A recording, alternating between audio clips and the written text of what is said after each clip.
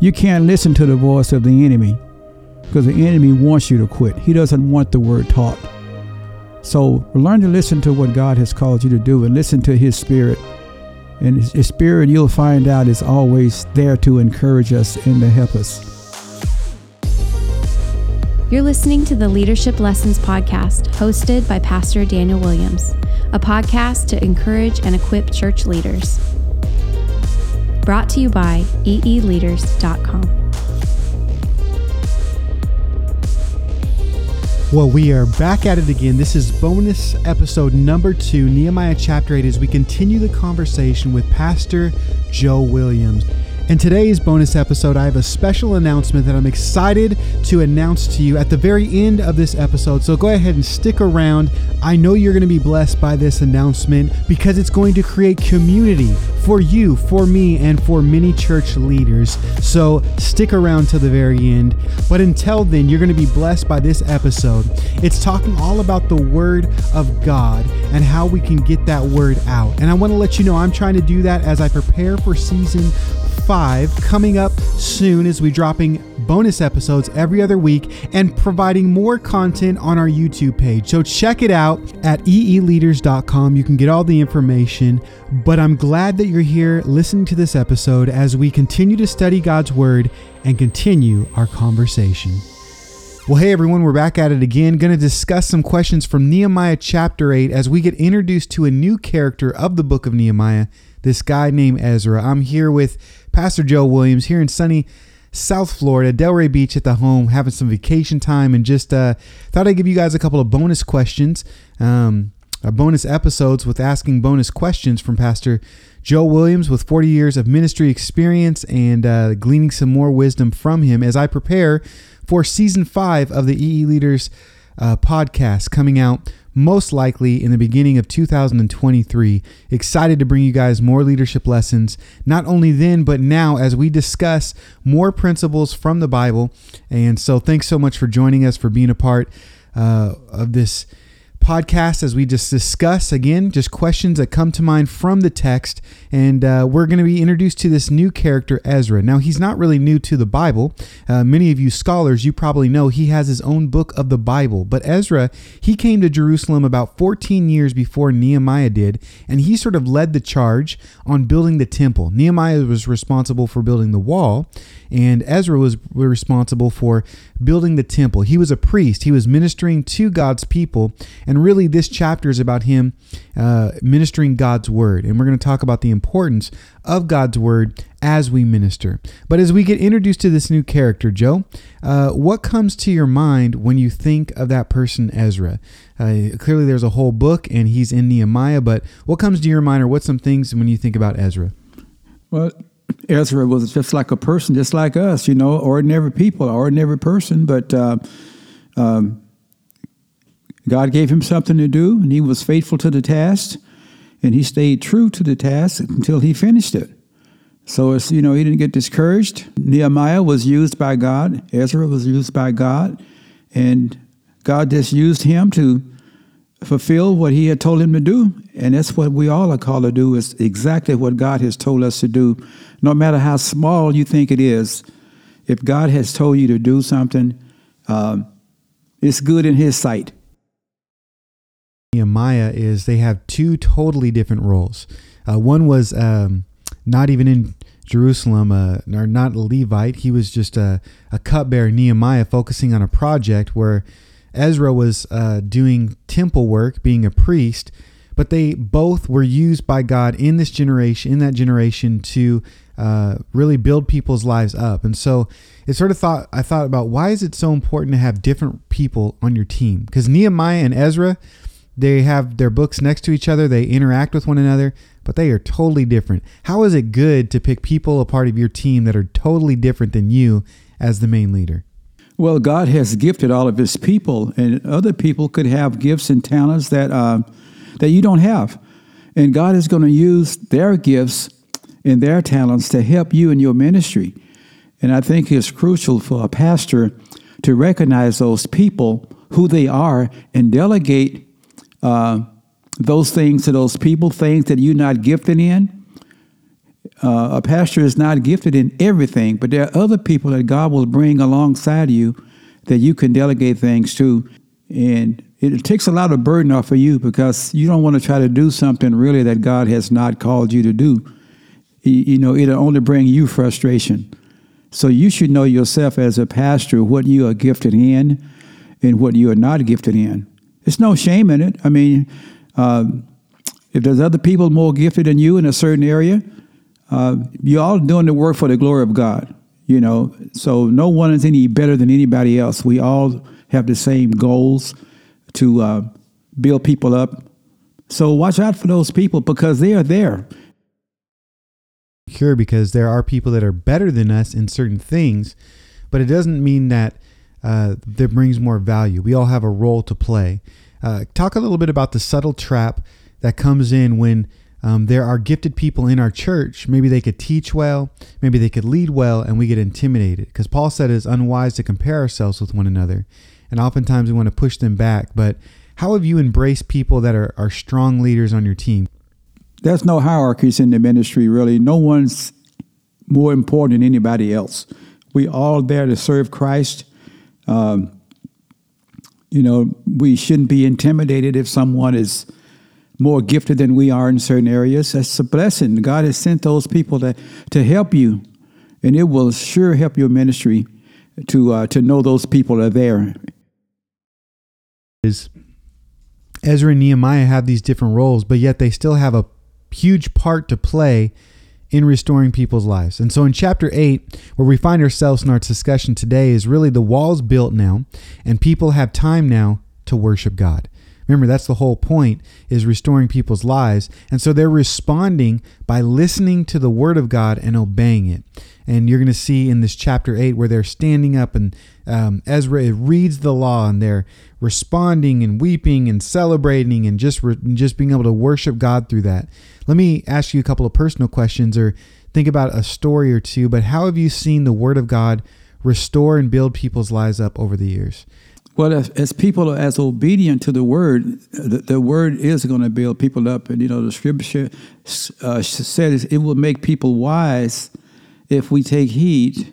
The word of God is what the pastor should be preaching because that's what the apostles preached.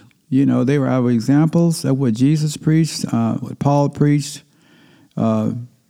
We ought to do the same thing. And the word of God is always edifying. That's why I think it's good to do expository teaching verse by verse, go through the Bible, and that way you teach the whole counsel of God, not just pick and choose the parts that you like or dislike.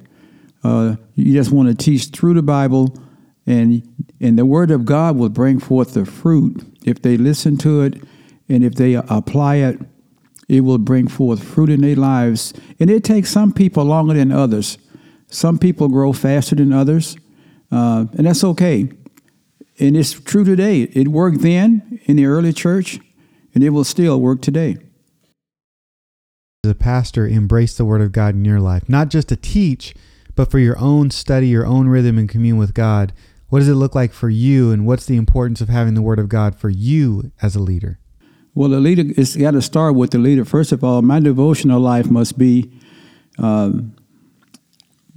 right on with the Lord. Before I do anything else in the morning, I just get up with the Lord and pray and go to His Word and ask Him to speak to me through His Word that day and to guide my day and use me for that particular day. And I tell other people to do it. So I want to make sure that I do it also. So, when you teach others, you also teach yourself.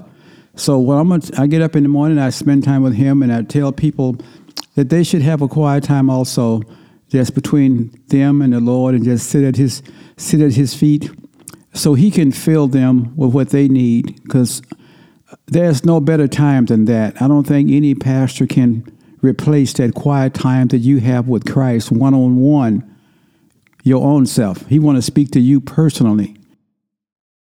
Listen to God and hearing from His Word. He does give you guidance. And I think that it's really important to understand the Scripture says it equips people to do the work of the ministry or to edify them, to rebuke, to correct, to counsel. It's from the Holy Spirit that He's given us His word, and we get the obligation or the responsibility, the privilege to teach people that a little bit more. Because in Ezra chapter 8, it says He explained the Bible, or God's word, to people.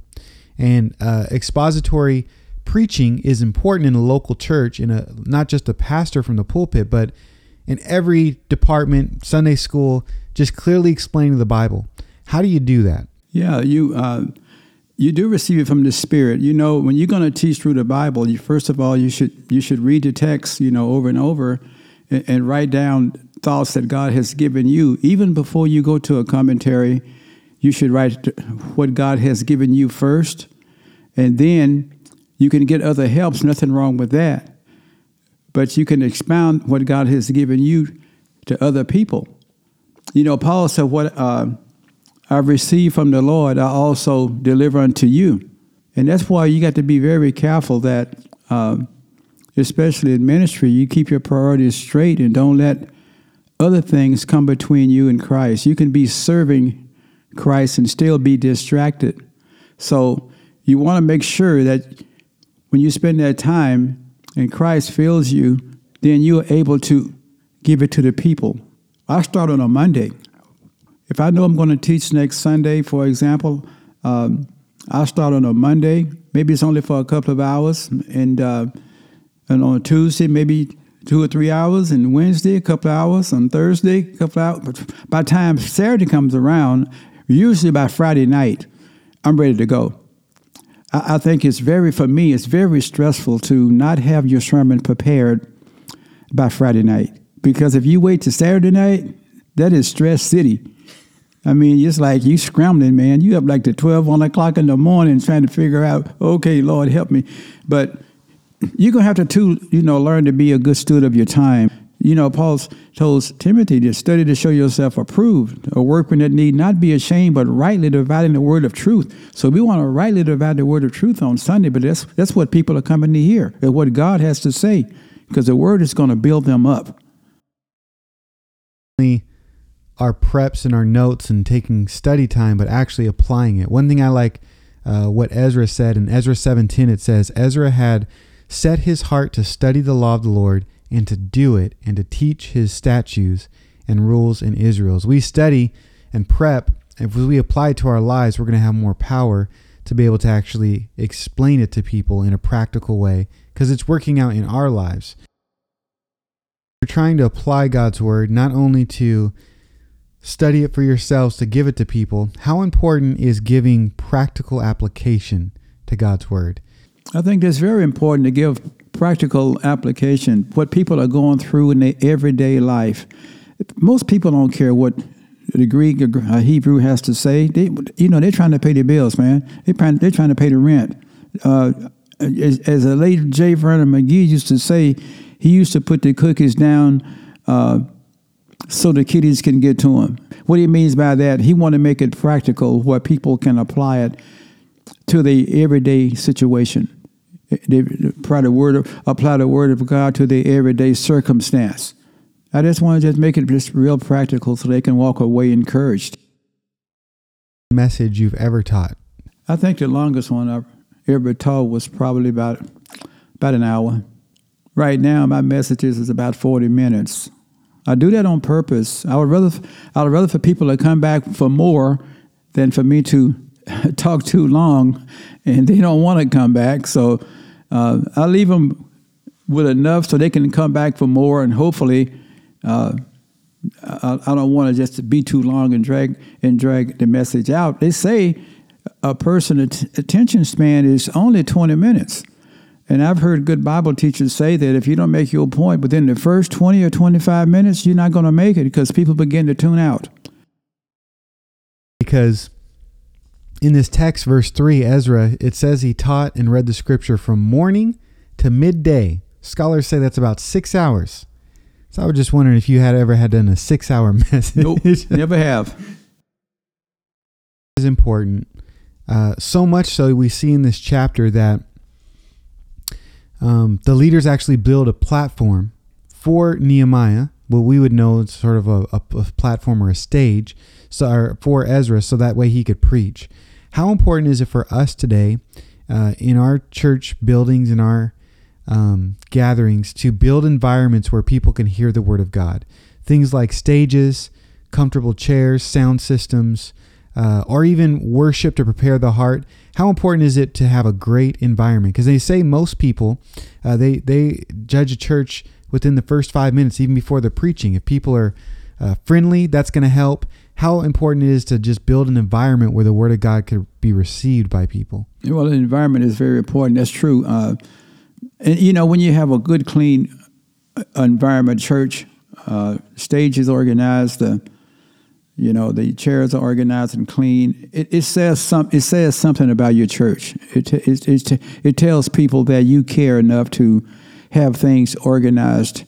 Because most people, they really don't know how a church is run. I mean, somebody is doing the work behind the scenes. They don't even see what it takes.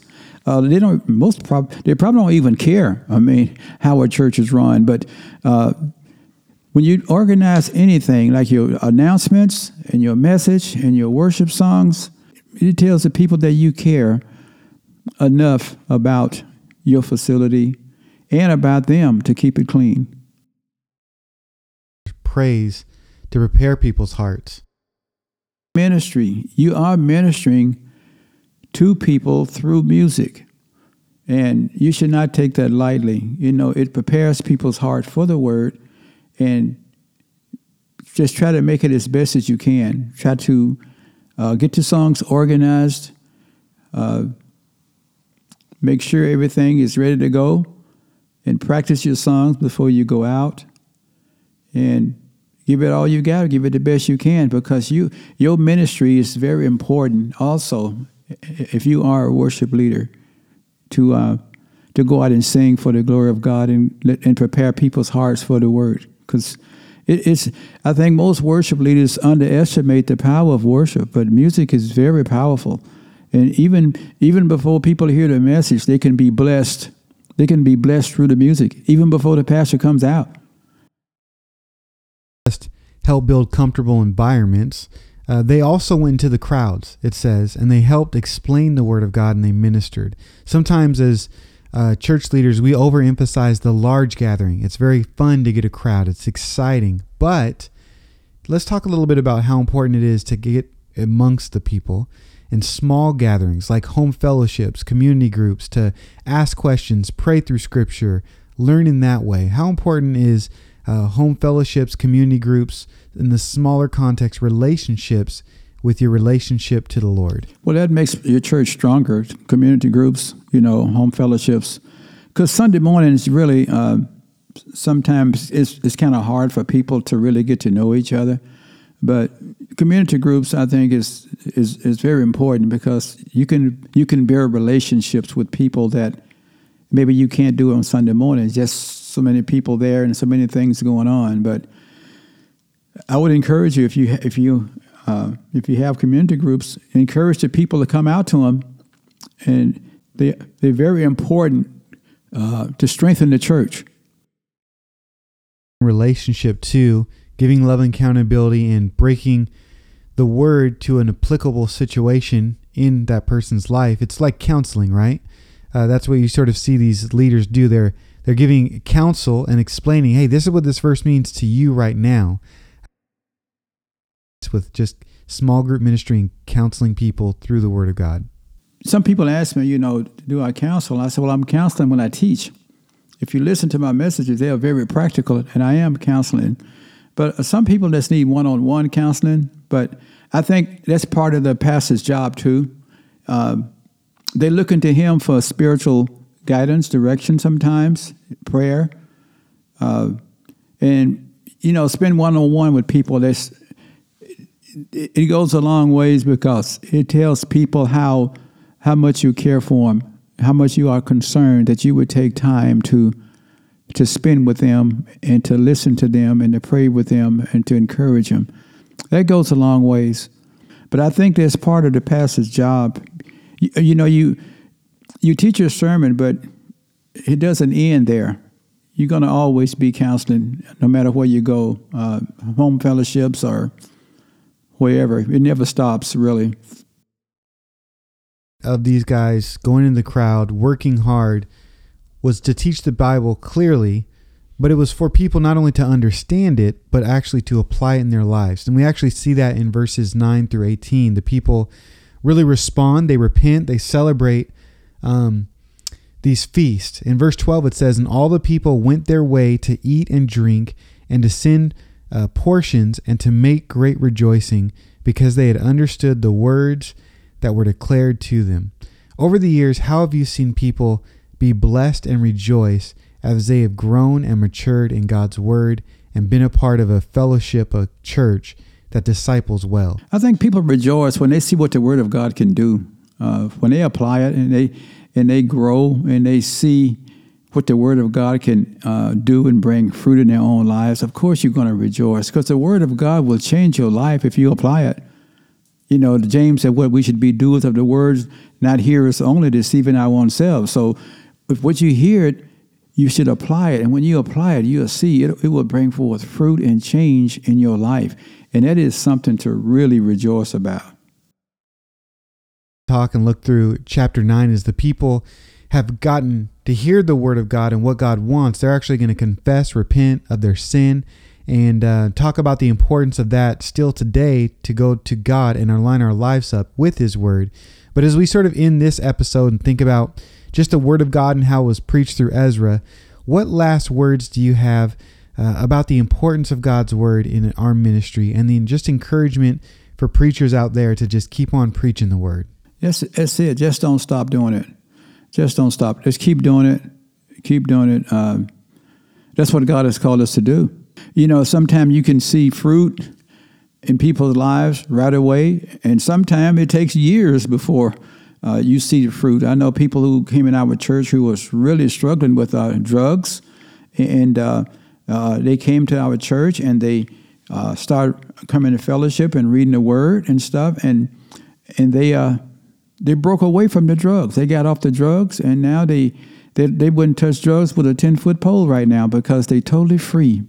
So whatever you're doing, you might think it's little, you might think it's unimportant, but the word of God is not going to return void. Just stay what you're doing. Just stay at it.